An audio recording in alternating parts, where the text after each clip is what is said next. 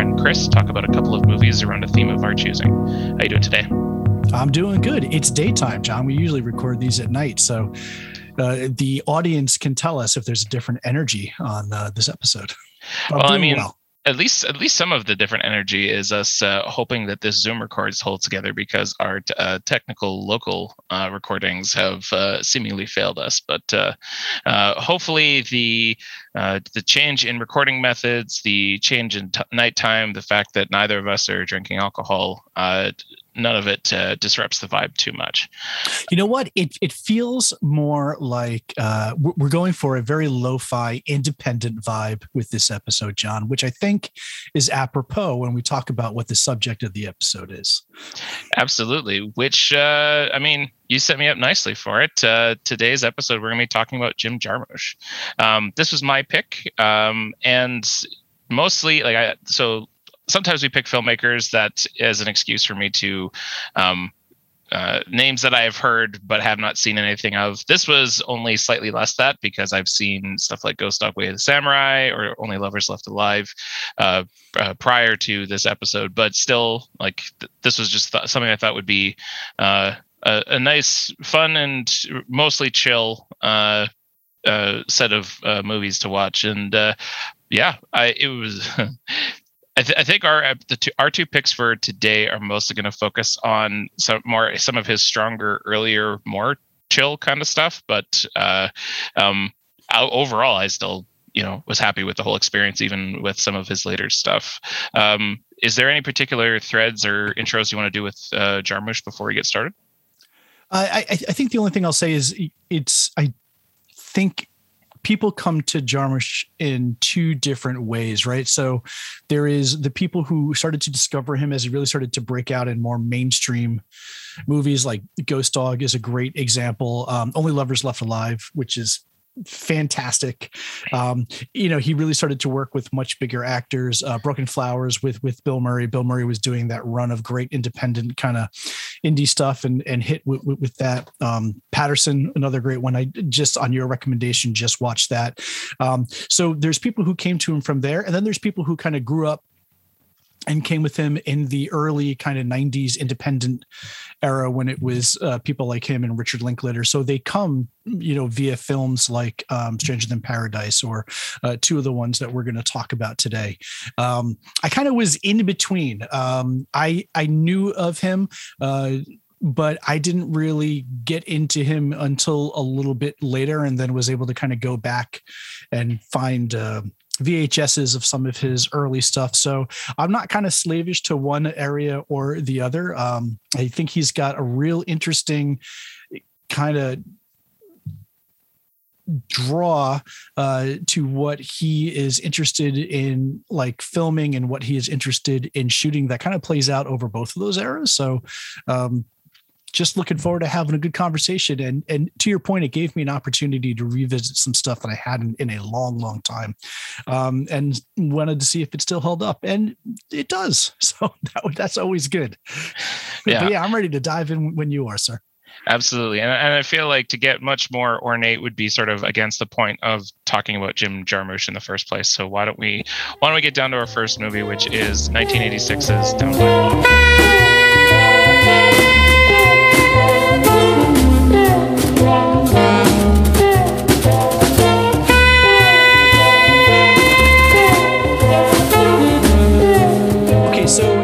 If I had to make a pick for a Jarmusch film, I'm going to pick one that features one of my favorite artists of all time, and that's Tom Waits.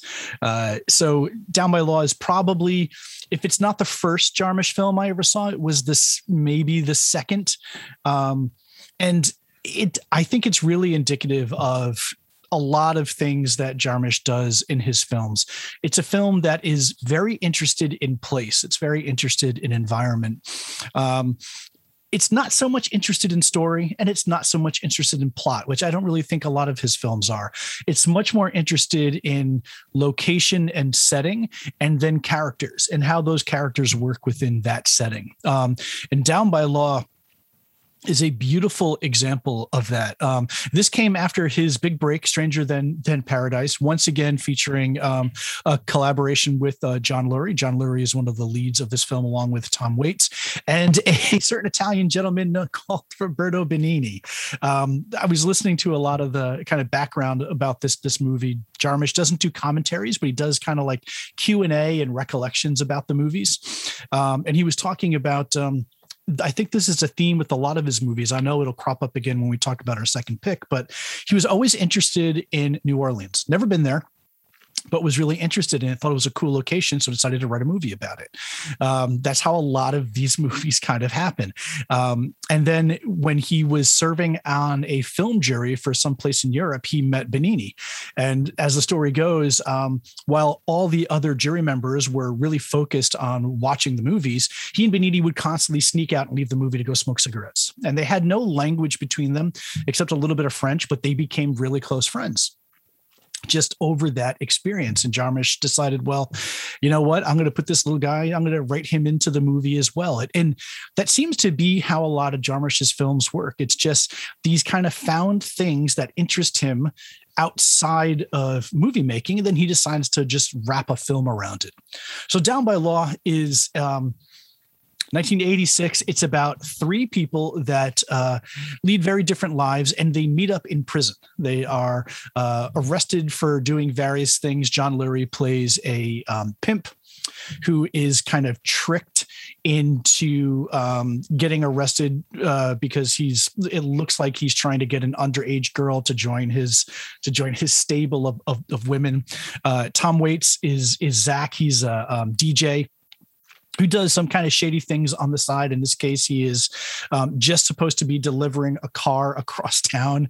And it turns out he is also set up. And when the cops pull him over and open the trunk, there's a dead body in there. So he goes to prison.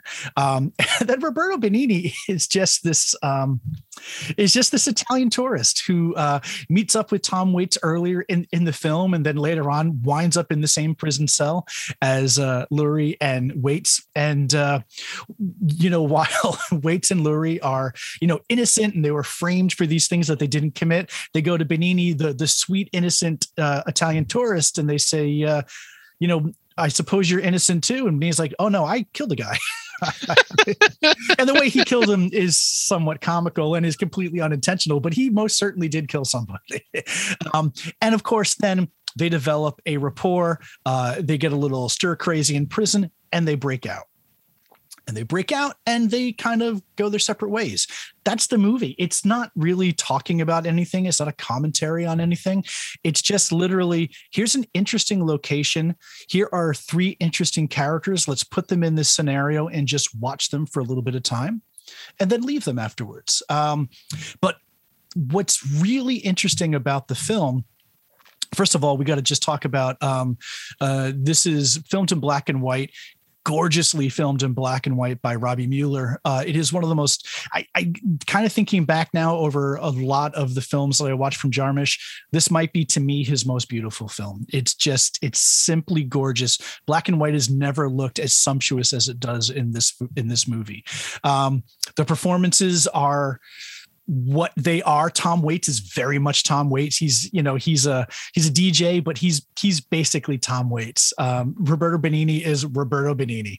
If you've seen him in any of his other films, Johnny Stecchino or any of his other Italian films, he's basically who he is. John Lurie is the only one who kind of plays a character. He plays a slightly larger than life version of what I imagine John Lurie to be. This is a guy who is a kind of a bohemian artiste of the highest caliber. He's part of the Lounge Lizards. He's an actor. He's a composer. He's a musician. He's a writer. And he brings all of those to this kind of cool, suave pimp. And the movie just wants to watch them and watch them interact. And that's really what it does. I'm going to stop there because really to talk about the plot is ridiculous because there's no plot.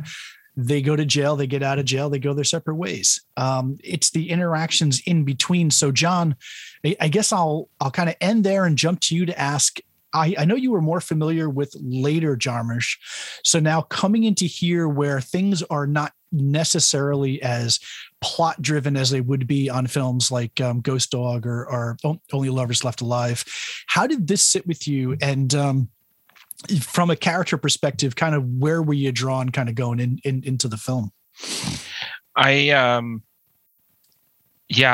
liked it was interesting because I was looking up the filmography, and I started with Stranger Than Paradise, I think I tried to go in order as best I could, and had seen all the accolades for Stranger Than Paradise, which this is not an episode about, so we're not going to dwell on it too much, but I kind of found myself bouncing off that one and not really being that affected by it. But when it came down to Down by Law, I found that much more much less plot driven, much more character focused, and the black and white imagery stuff. I found that stuff worked considerably more, and I think in this movie, and I think it does boil down to the camera work and of course whether you call it performances or just the casting decisions of Tom Waits, Roberto Benigni, and John Lurie, that ends up being like imminently watchable. I think that I think we were talking before we started that like one of my big takeaways from this whole experience has been that I want to start watching the Fishing with John series on Criterion, just because John Lurie is a seemingly fascinating person / character that I would like to know more about. We've been, but like for me, I think where I was mostly drawn was just how Roberto Benigni sort of upends the dynamic, because you do get one scene with him at the beginning or near the beginning where he runs into Tom Waits, and he gives you a little taste of what he's about to do. But the movie does more or less have Tom Waits and John Lurie as sort of the two like primary leads of the three, and it's only later, once they're in jail, that we bring back Roberto Benigni. If I could use a metaphor that I hope makes sense, we've recently been rewatching 30 Rock, and in the beginning of 30 Rock, they're talking about some kind of convection oven where they need to bring in Tracy Jordan into the show that exists because they're missing that third heat. As Jack Donaghy says. And I feel like Roberto Benigni is basically Tracy Morgan in 30 Rock, which is that like you need that chaos energy. You need that, these are, John Lurie, Tom Waits, two cool guys being cool. And even watching them just sort of like be cool at each other is fun to watch. But once Roberto Benigni comes in as the clearly like silly, innocent man who actually did kill someone and doesn't understand English, just throws like weird off-kilter English catchphrases at them all the time, and just watching their reaction to like, I don't understand what's happening to me right now. Like I'm sure, not to denigrate their acting abilities, but that there are a lot of moments once Roberto Benigni shows up where it feels like they are not so much acting as just trying to like keep a lid and not just completely fall apart at this crazy person that they are having to deal with. Well, I think I'll try to extend the cooking metaphor a little bit more. I think Roberto Benigni is the binding agent for the three of them to have the relationship they wind up having by the end of the movie, because before he comes into the prison, I mean, you're starting to get a real sense of conflict between Jack, John Lurie's character, and Zach, Tom Waits' character. They're starting to come to loggerheads. They're starting to hate each other. There is a rivalry there. They are two alpha males, and the way that you bind them together is to get this crazy little Italian, in there that completely offsets the balance. And I think without his injection into the film, you don't get the ending that you get between them, where again, it's not so much an ending as the movie just kind of stops at a certain point, but you don't get that resolution of their relationship that you do without him. He is the reason why they stick together for so long. He literally is the binding agent. When they escape from prison and they're getting ready to cross the lake to throw the scents off the dogs, and Benigni's like, wait, I can't swim. And he's just screaming out, hey, I can't swim. When they leave him, only to then, come back and save him, because they realize they are better with him than they are without him, even though it makes no logical sense for the story that he's better with them, except that the way that the movie, winds up playing, he's the binding agent to the relationship. So it does really work to have him there as that agent of chaos. Absolutely. And then like the small decisions to have him be the only one that knows how to, catch and cook a rabbit, or then later the seemingly almost like Deus Ex Machina of him running into a random Italian woman out in the middle of nowhere and then immediately falling in love, gives them the food and the clothing they need so that the other guys can go on their separate ways. And he's just going to stay with this new Italian lady he met in the middle of southern United States. Which we should note is played by Nicoletta Braschi, who is his real life wife. They weren't married at the time. I think they got married shortly thereafter, but it just adds another kind of twist to the storytelling that, of course he finds this Italian woman in the middle of the woods. Like, who's running an authentic Italian kind of, trattoria in the middle of the Louisiana swamp?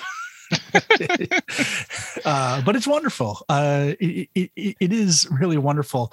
It also brings up another point about the movie, and again, we're not here to talk about Stranger Than Paradise. I know you and I talked about it when you watched it and I had rewatched it. I came away much fonder of it the second viewing than I did around my initial viewing.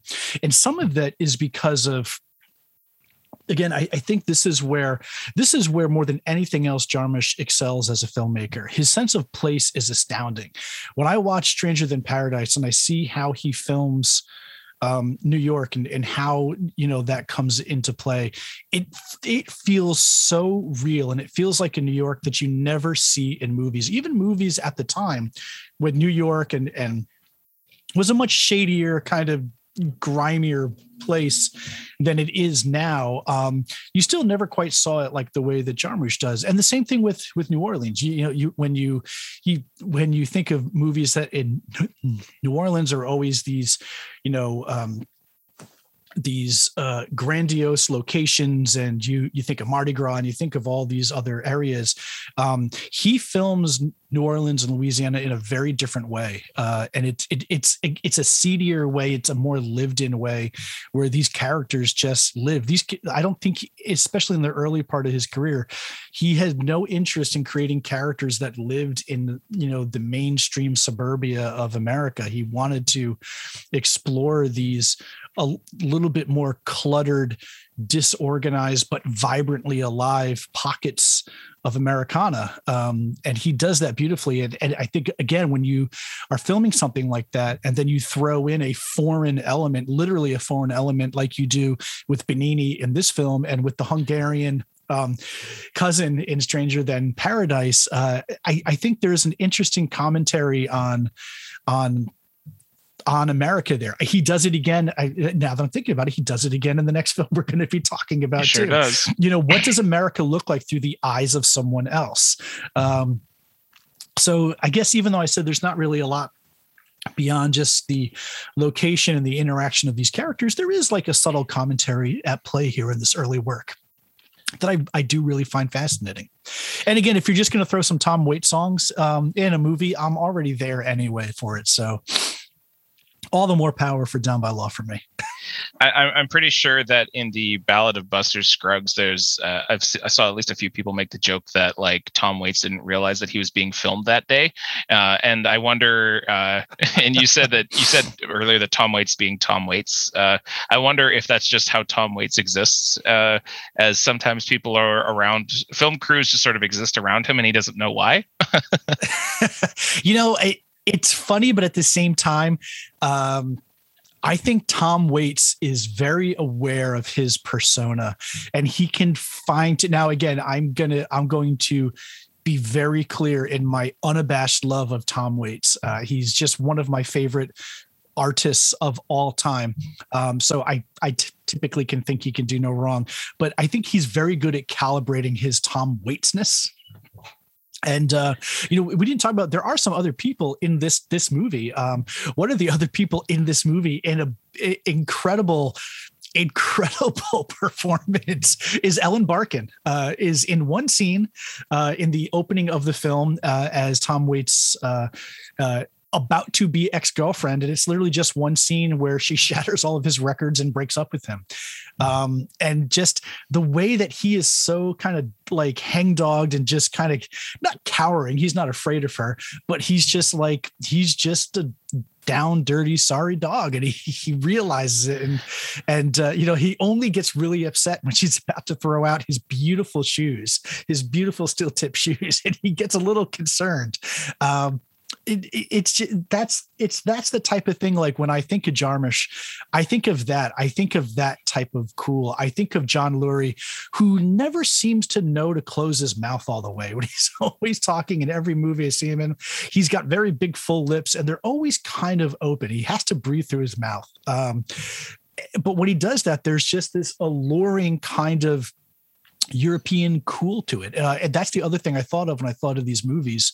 There is definitely Jarmusch comes from a very European sense of like kind of cool filmmaking. That's what I think of. I don't think of early independent American cinema. I think of like Godard, and I think of Breathless, and I think of like new wave French cinema. When I see these early films, there's a little bit of that same spirit, especially to this type of early stuff here. Well, when we were talking, I mean, the last time Jarmusch came up on this podcast, I think was when we mentioned Ghost Dog in the Melville episode. Yeah, you nailed it. There's a huge line between Jarmusch and Melville, I feel like. Absolutely.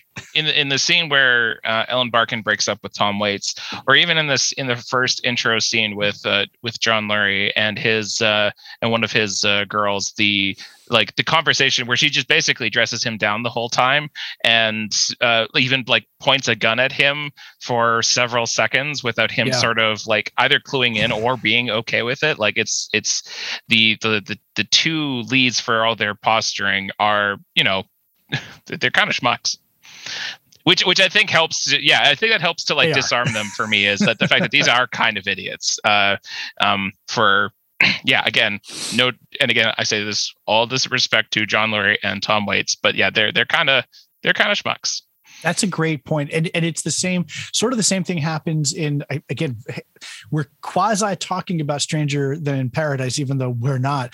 The women are the smartest people in the films for both of these films. 100% right there. Yeah. Of the movies we watched, the only thing I didn't watch this time around were the two that I had already seen, and I didn't get to see The Limits of Control. But other than that, I pretty much went through the whole gamut. And I think Down by Law was easily like the strongest choice of the stuff that I watched, like without question.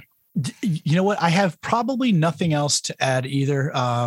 This is probably going to be a shorter episode, but you did just bring up, because you weren't able to see Limits of Control, one episode idea we'll have to bring to fruition we should do an episode on misfires.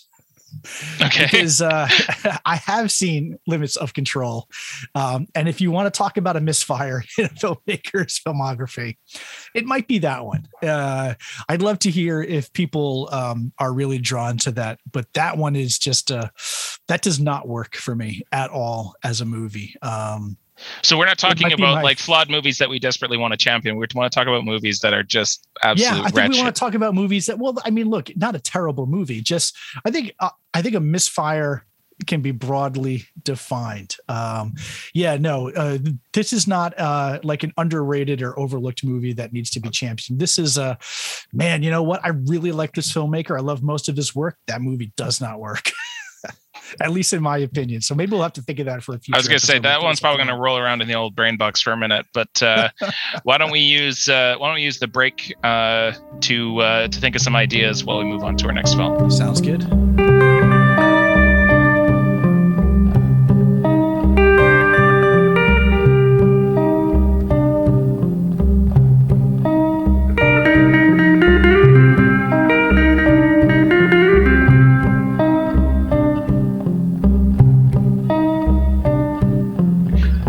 Spend a couple minutes chatting up a couple ideas for that Misfires episode, which I'm very excited for. But now it's time to move on to keep this train rolling, as it were, with 1989's Mystery Train, the direct follow-up to Down by Law. And this is I think this is well, they call it an anthology film, but this movie, I think what stands out most for it, aside from we can talk more about places and the characters and how that stuff builds up on there, but what stands out for me initially when we're talking about Mystery Train is the structure of it. We're going to tell 3 short stories that sort of tied together around a specific, they're either all happening at the same time, or there's some kind of thread that ties them together, which if you want to go down the list of Jim Jarmusch movies, Night on Earth, Coffee and Cigarettes, there's plenty of examples to be found, is that this is a film that's mostly just we're going to gin up some kind of structure for it, and then just sort of put people into that and see sort of how it plays off. In this case, Mystery Train takes place, each of the 3 stories in Mystery Train takes place over the same day and then night and then following morning. And the way that that is by a brief radio segment where the voice of Tom Waits as a radio DJ, possibly the same DJ as Down by Law, not entirely sure. I think Chris might have some thoughts on that. Introduces Elvis Presley's Blue Moon, and of course Elvis Presley, and you hear that that DJ interstitial in each of the 3 segments, and Elvis does sort of provide an overarching sort of presence throughout the whole movie. But Chris, where would you like to start with when it comes time to Mystery Train? So I want to start with a lot of the similarities to what we just saw in Down by Law, because I think this is very much the same movie, freed of plot. There's a little bit of you burying the lead there. It is tied together by all of those things. It's all tied together also by a night spent in a very specific hotel. But when we talk about, Elvis and why Elvis figures so deeply into this, again, this is all about location. In this case, everything takes place in Memphis, Tennessee.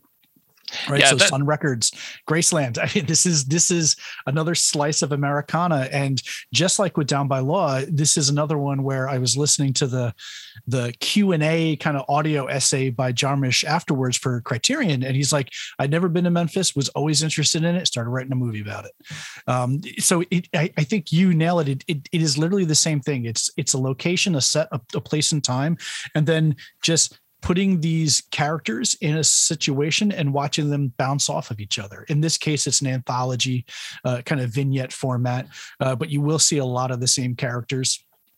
It's his first color film, again, shot by Robbie Mueller, slightly robbed of the natural beauty I think that Down by Law has. But again, this just reinforced how much a fan I am of this guy's cinematography. It is gorgeously shot.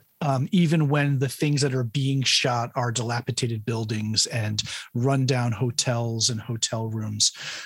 There's a sense of color, especially in the first vignette, which is about, again, parallels to Down by Law and Stranger Than Paradise. It's about a young Japanese couple, this young girl and guy who are traveling across America, and they're stopping in Memphis because they want to go to Sun Studios and they want to go to Graceland.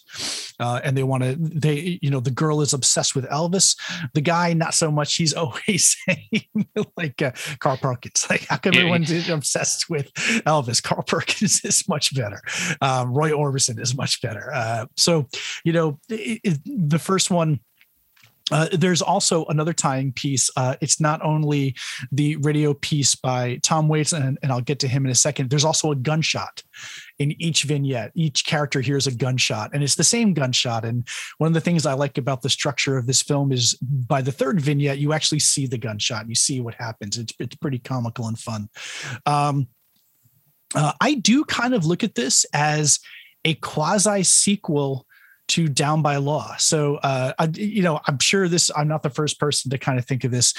Tom Waits is in it as an anonymous DJ. who introduces Blue Moon. In Down by Law, one of the things that he talks about is he can never hold down a DJ job for long. He has to travel from town to town, and he has to change his name. So he has different kind of DJ names. I think his DJ name in I'm trying to remember it now. It's DJ Baby Sims, or like DJ Lee Baby Sims is his name in Down by Law. But he talks about, like, you know, what are you gonna do when you get out of here? I'll probably go to another town, probably be a DJ somewhere else. So in my world building for Jim Jarmusch films, where he has escaped Louisiana, he's gone to Memphis, and now he's the local DJ there. There's another vignette that stars Nicoletta Braschi as a woman who is her husband has died, and she's trying to get him back to Italy, and she's having a stopover in Memphis for the night. And even though Benigni is nowhere to be found, and you don't know the name of this Italian woman who's burying her husband, there's nothing from stopping me from imagining that Roberto Benigni somehow died in the diner, and she's going to take him back now to Italy. Again, there's nothing in the film that leads you to think that, but there's nothing in the film to stop you from thinking that. So I like to think of it that way. The Jarmusch cinematic universe coming together. It's the Jarmusch cinematic universe. And if you can't actually get Tom Waits to be in your movie, hey, get the next best thing and get the leader of the Clash. Joe Strummer is in this movie. He's the star of the third piece. So I'm totally happy there. Lurie is back, but he's doing the original music for the film as opposed to actually acting in it. But again, it's the same thing where it's not... there's no real plot. I mean, like, the central plot is maybe what's the gunshot. If a gun goes off in the first act, you got to figure it out by the third act. It's a variation of Chekhov's law. But it's just a chill, kind of sedate look at these people and a look at this town and this city. Not much more than that, but I don't need it to be much more than that. I'm really happy to kind of watch the interactions at play. Steve Buscemi is in this and is really good. Screaming Jay Hawkins is in this. It is just a delight as the owner of the hotel where they stay. The bellhop is played by, we were just talking about it, Spike Lee's brother, which I think is Sinke, I think that's his name. I've never heard it pronounced out loud. And he's really funny. There's like a weird kind of naivete to him in the film as he starts to see the increasing craziness that goes on. It's fun. I don't think it's not anything that's changing the face of cinema. There are no larger points to be made, but it does a lot of it seems like it's Jarmusch playing on a theme. I'm going to keep exploring these places. I'm going to keep exploring these characters. I'm going to see if, by nature of the circumstances they get in, if that says anything about a larger, view of America. I think that's what a lot of his, especially early filmography, does. Yeah, I think because I don't know how much I have to say about the first segment, but I do have one story that I'd like to that I think works as I relate to the first segment with the young Japanese couple. When this would have been 2008, I think, where I had just started working for my previous job at an airline, and I had the opportunity to go to anywhere. I could go to anywhere that the airline flew. And so I was like, well, I've never been to Hawaii, so I'm just going to go to Hawaii in the way that airline employees tend to do, kind of recklessly, of just like, where's a place you want to go? Okay, let's do it. And so I went to Hawaii for a few days by myself. I was like, well, I guess I shouldn't I should book some tours or do something. But it happened to happen at a time when I was personally very miserable. And so I spent most of the I did get out there and see stuff and do fun things. The rest of the time I was basically locked into my hotel room, just like a complete wreck. And so the boyfriend he specifically talks about being mad about the Carl Perkins always getting shafted for Elvis, but they also talk about how this place isn't like home, or he prefers home, and he doesn't seem to be especially happy to be there despite his obsession with American music, and if we're talking about like place and how people interact in that place, his feeling of I'm in this really cool place and I'm super fucking miserable was like, I was like, I definitively had that experience of I'm in one of the nicest places, the most gorgeous places on earth, and I hate everything. Yeah, he is fairly miserable. I think one of the things that's interesting about that piece, again, there's some great use of color. There's a shot of him just kind of standing at the window, and there are these beautiful kind of patches of color in different areas of the frame. Again, like I think of Melville when I see that, but his girlfriend is the complete opposite of him, trying to get him to smile. She smears lipstick on him. She lights his cigarette with her foot and stuff like that. And you can see him break a little bit. He wants to be the cool character that he envisions his heroes being, but she can't. She won't let him do that. She won't let him kind of have that cool affectation. And I like it just for that. I think one thing we do have to talk about with this film, John, because I know you brought it up, so we have to talk about the weird. The weird perversion that is Tom Noonan in this film. So I've seen Manhunter a couple times, and he's definitely creepy in that. But I tend to think of, I guess I'm more familiar with like his random appearances in stuff later in life where he tends to be a more gentle presence, and the absolute pervert energy coming off of him, like he could power the sun, I feel like, with just how disgusting he is in this film. And the way that Nicoletta Braschi handles his insane unwanted advances is to basically give him what he wants, with the understanding that he immediately leaves, is like, she just is it's wild, because for all the crazy stuff that happens to Nicoletta Braschi in her segment, she's presumably trying to go home to bury her husband, possibly Roberto Benigni, who knows? Likely. The reason she's in this movie at all is because there's an incident with the plane, and so she has to spend the night in Memphis. That classic Memphis to Rome direct flight.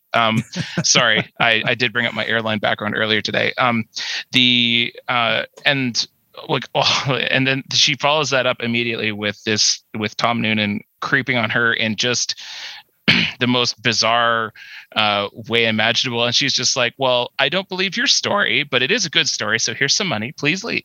And it's his disgustingness is only matched by her complete effortlessness at how she brushes him aside. Tom Noonan, I feel like I almost have to, like, by definition, like, slightly think less of him now. Even though it's a very good performance, it's just too good, or I'm just like, I can't not think of you as that dude with the shirt open way too much and the chain and the chest hair and the dead stare. It's gross. It's a creepy performance. Mm-hmm. It might be the creepiest performance. I don't know, but it is singular, and you should see it. Well, and the thing is that the thing that one of the reasons I like that segment as much as I do is because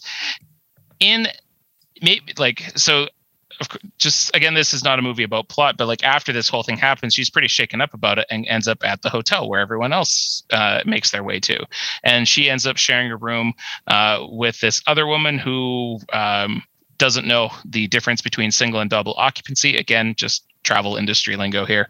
And they end up sharing a room together, and she tells the story of, meeting an Elvis hitchhiker on the side of the road. And the woman that she meets and spends the night with is like, oh yeah, every single person has that story.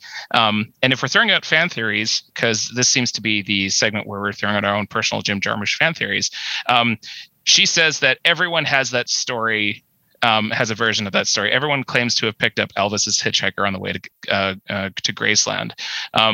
But that segment sort of comes to a climax when she actually does see the ghost, where Nicoletta Brasi actually does see the ghost of Elvis in her hotel room, which my personal theory is the only reason we think that there are multiple people who all have that story is because the one woman told it to her. We don't have any independent verification of that. So is Tom Noonan, major creepoid that he is, actually right?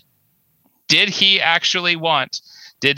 Tom Noonan actually meet the ghost of Elvis and want him to give this lady his comb for a $20 finder's fee? That's my question to you.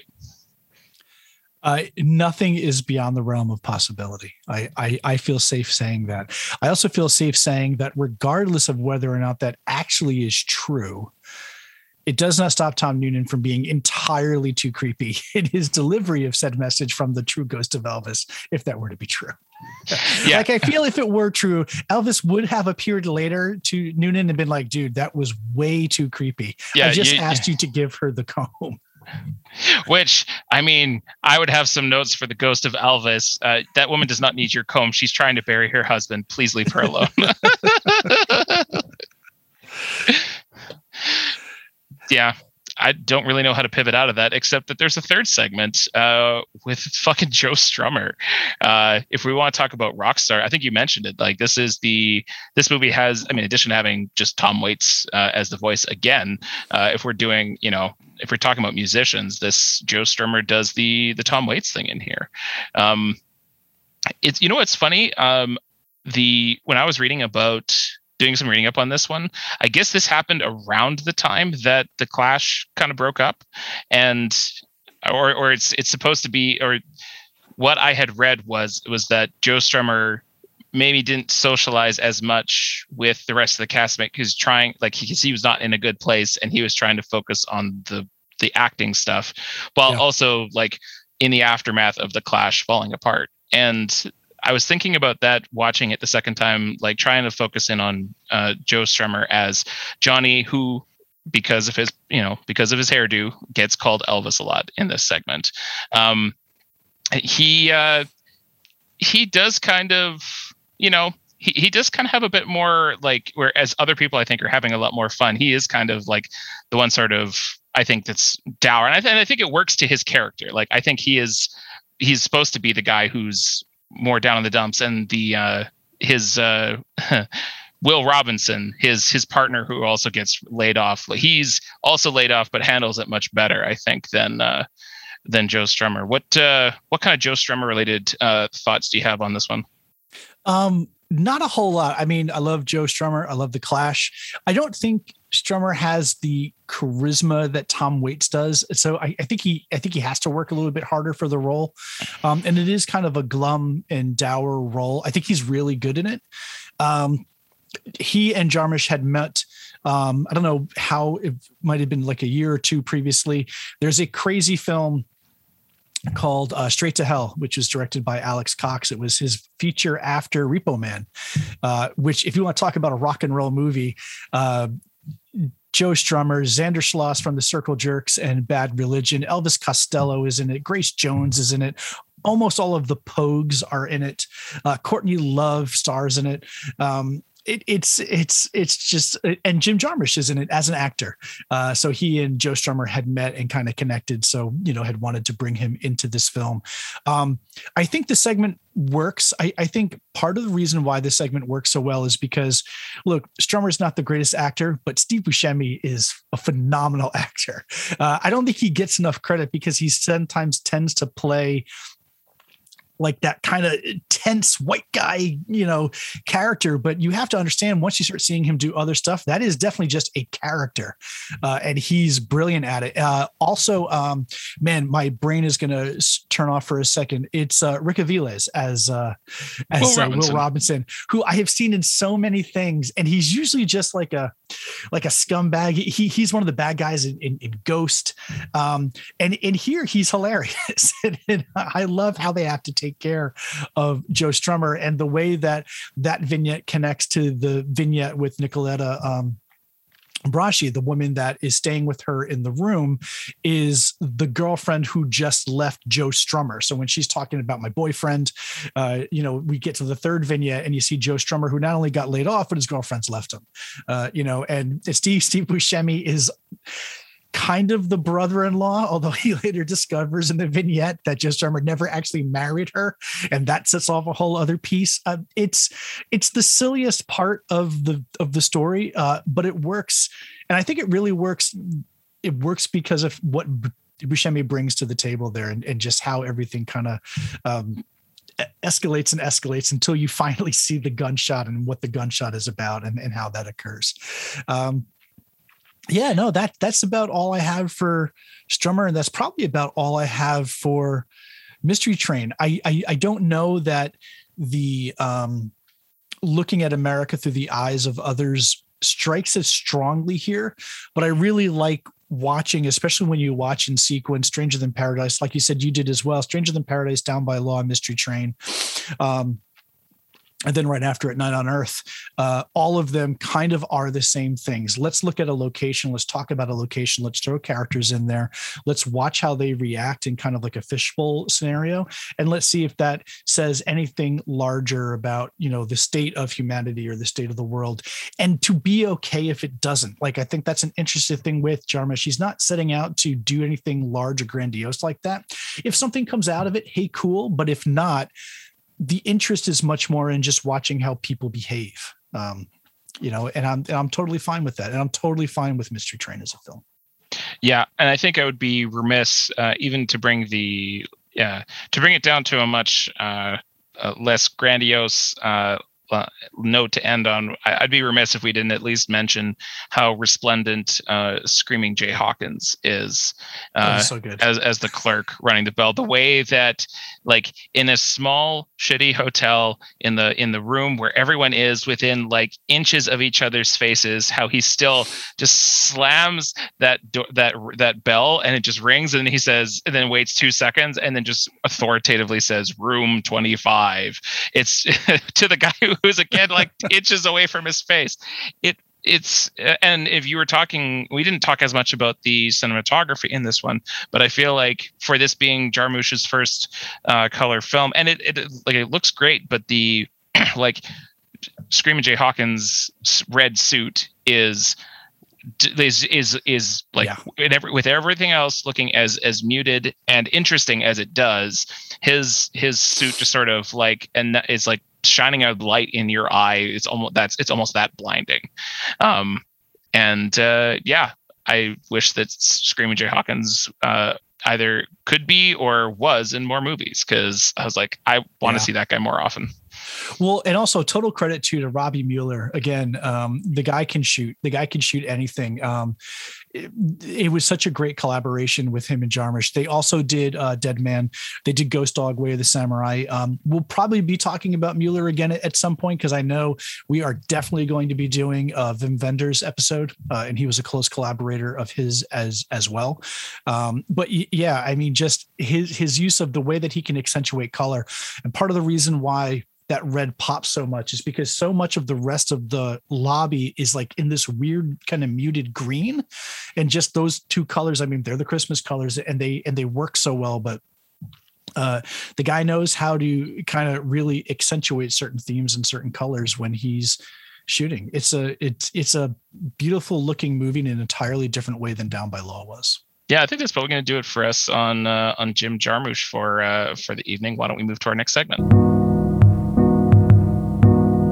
Yeah, so let's talk about recommendations. I know that we watched a lot more Jarmusch than we actually talked about, John. So do you want to kick it off with anything else you recommend? Absolutely. We focused more on some of the earlier Jarmusch stuff, but for as varied, let's say, as the opinions and executions of later Jarmusch stuff is, one of the later Jarmusch films that I found like desperately heartbreaking and moving was 2016's Patterson, starring Adam Driver.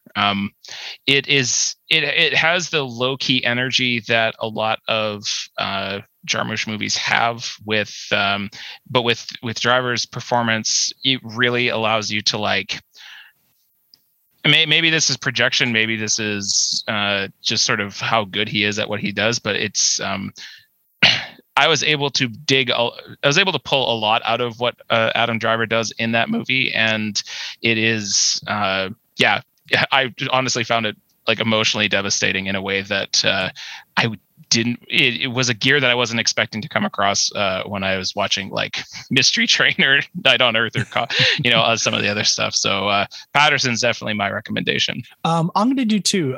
Let's stay on the Jarmusch boat for a couple of minutes. I'm going to recommend, if you just want to get a really distilled short taste of Jarmusch at maybe his lightest and deftest, check out Coffee and Cigarettes. This is a film from 2003, also filmed in black and white. It's just a series of short vignettes of a group of people, sometimes a pair, sometimes, 3 or 4, just sitting down over coffee and cigarettes and having a conversation. Every place is different. There's some people are getting it in a finer restaurant. Some people are at a dive bar, but it always involves coffee and cigarettes, and it always involves really interesting people. As far as who is in this movie and why you might want to watch it, basically, if they've been in a Jarmusch film before, they're in this movie. So yeah, Roberto Benigni is in it. Tom Waits is in it. You also get Bill Murray is in this. You get Jack White and Meg White. You get the White Stripes in here. So if you want to talk about musicians, Iggy Pop is in this movie. The RZA and the Jizza are in this, and they are in a great sequence with Bill Murray. Absolutely. I love that again, one. My favorite's probably Iggy Pop and Tom Waits, because they are, again, two of my favorite musicians on earth. But Roberto Benigni has a crazy section with the comedian Stephen Wright, and it just reminds me of how much I like Stephen Wright. Steve Coogan is in this. Alfred Molina is in this. I am missing a ton of people. Cinque Lee is in this with his sister, with Steve Buscemi. It's nothing deep. It's nothing crazy. You can kind of watch part of it, stop, watch a little bit more of it. It's literally just a opportunity to sit and listen in on some silly conversations with people that you see in other parts of the cultural universe. And I really kind of like it for that. I like that it's not heavy. I like that it's not trying to do anything. It is very, very self-indulgent. But sometimes self-indulgence works. And I think it does in the instance of Coffee and Cigarettes, John. I don't know. Did you find the same kind of thing with it, or did it turn you off at all? There are segments I like more than others, let's say. 100%. I think overall I liked it, but yeah, there's some where I was like, okay, let's move on. And then there's others like I don't want to just list the ones that I like, but when you mentioned the Alfred Molina, Steve Coogan one, I really like that one. Just it's great. Just the reversal, like just the absolute reversal at the end where Steve Coogan is just trying to play cooler than Alfred Molina the whole time. And at the very end, Alfred Molina gets a call from Spike Lee. And then Steve Coogan's like, I've made a terrible mistake. Wait, hold on. Well, that's what's great too. I mean, like every piece is about, it's not contrast, but it's not understanding. It's not how do I relate to the other person? And, typically they're not relating or something's not happening. Roberto Benigni and Stephen Wright does not understand almost anything Roberto Benigni is saying. There's a weird piece. Which, to be fair, is very understandable. I relate to Stephen Wright in that moment. It's understandable to not understand that. They switch positions and they switch back as they find it better. The one-upmanship is a key piece of Iggy Pop and Tom Waits. Iggy Pop, I've never, if you've ever seen Iggy Pop perform live, to see him as this kind of, it's Tom Waits, and he just wants to just really connect with him, and it's not working, and he desperately is trying to make the friendship happen. The Alfred Molina, the one-upmanship. I love Steve Coogan.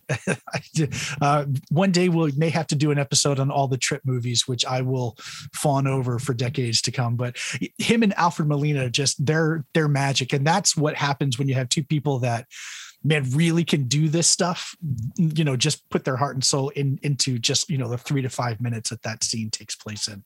It is great. It is one of the best ones. Yeah. I did want to talk about one more movie as well.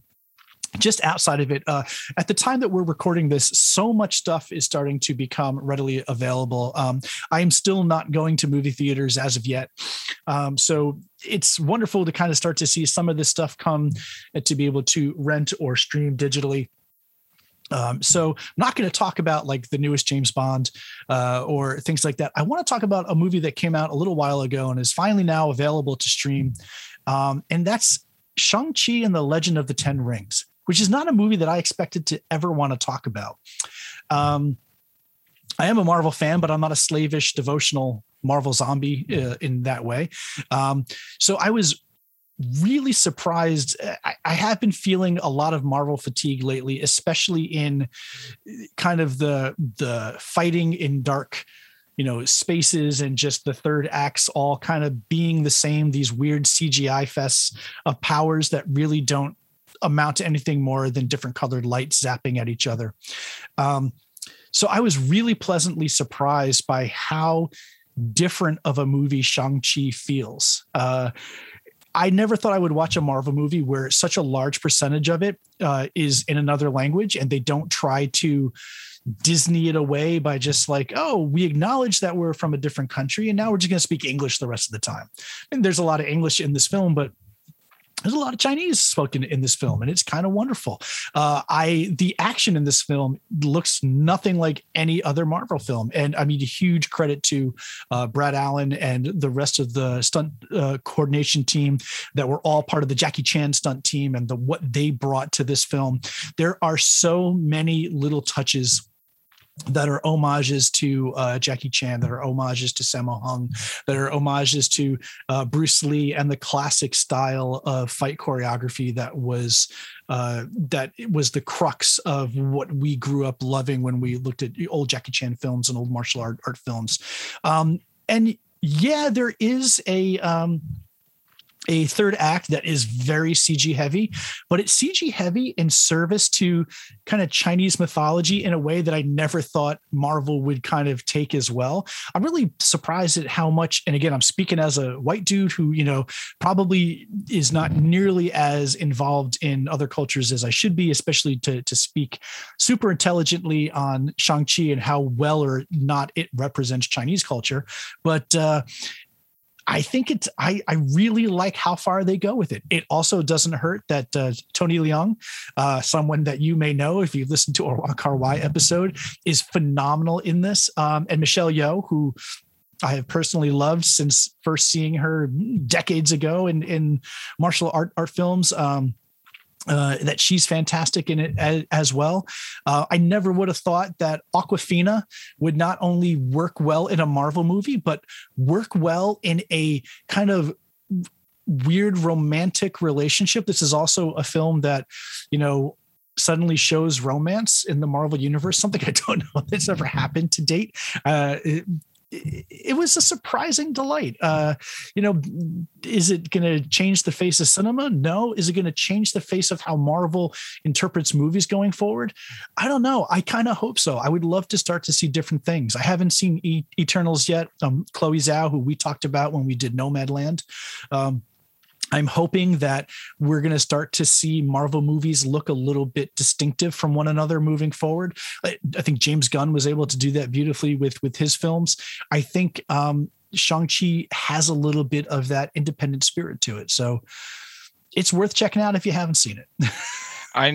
People are increasingly telling me that I need to watch it so that they don't have to tiptoe around spoilers in various group chats. So I know it's going to be coming up within a few weeks for myself, and I'm mostly excited for it because as someone who just finished all of Kim's Convenience, I'm psyched to see Simu Liu in a live, like, as the lead of a Marvel movie. That's just insane. Like, if you watch Kim's Convenience, he's obviously handsome, but his whole thing is that he has a strained relationship with his dad, and he's kind of a goofball. Like, that's kind of his vibe. So for him to go to big serious Marvel man is interesting. Well, I don't want to completely spoil this for you, but he's a bit of a goofball in this movie too. Okay. So I don't want you to worry. I don't want you to worry about that. He is quite good in the film. I was watching, I'm not really sure what spoilers there are. The one thing I also liked about this, there's no like massive implications for the Marvel universe. So spoiler, it's a movie that kind of sits on its own and really works as its own kind of standalone film. But interestingly, I was watching a YouTube channel, Corridor Digital. They do a lot of special effects and stuntmen react kind of things. And they did one for Shang-Chi today. They had two of the stunt choreographers there to talk about it. And I was shocked that so much of what I thought was CGI was practical, including a lot of the stunts that he does in the film. They were talking about how hard he trained, and they show some of the behind the scenes stuff he does. There is some really sweet Jackie Chan action in one of the first fights on a bus. If you see the trailer, you know what I'm talking about. But right.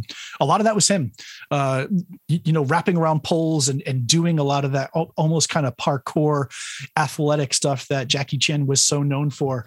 A lot of that was him. And it really, it helps sell the action in a really great way. It also helps that you have people that really understand how how martial art choreography should be staged and shot so that you can follow logically the flow of things. And you're not doing 100 cuts to hide the fact that you're actually punching 5 feet away from the face. It's a lot of fun. I'm looking forward to maybe we'll have to talk about that offline when you get a chance to finally see it. I definitely will. Chris, I know we had a couple of setbacks to work through for this episode, but it was still a great time chatting as always. I haven't made any progress on the Agnes Varda stuff, but I have watched all of the stuff for the next entry, which is the mini series where Agnes Varda travels the world going to various art exhibits. So probably within let's say 2 weeks, that should hopefully be from the date of recording. That should be the up. And then I think we have some thoughts around how we might wrap up the year. But that stuff is still being planned. So in the meantime, just, go to cinemaduel.com, check out some stuff. And thanks for listening. Thanks. Take care, everyone.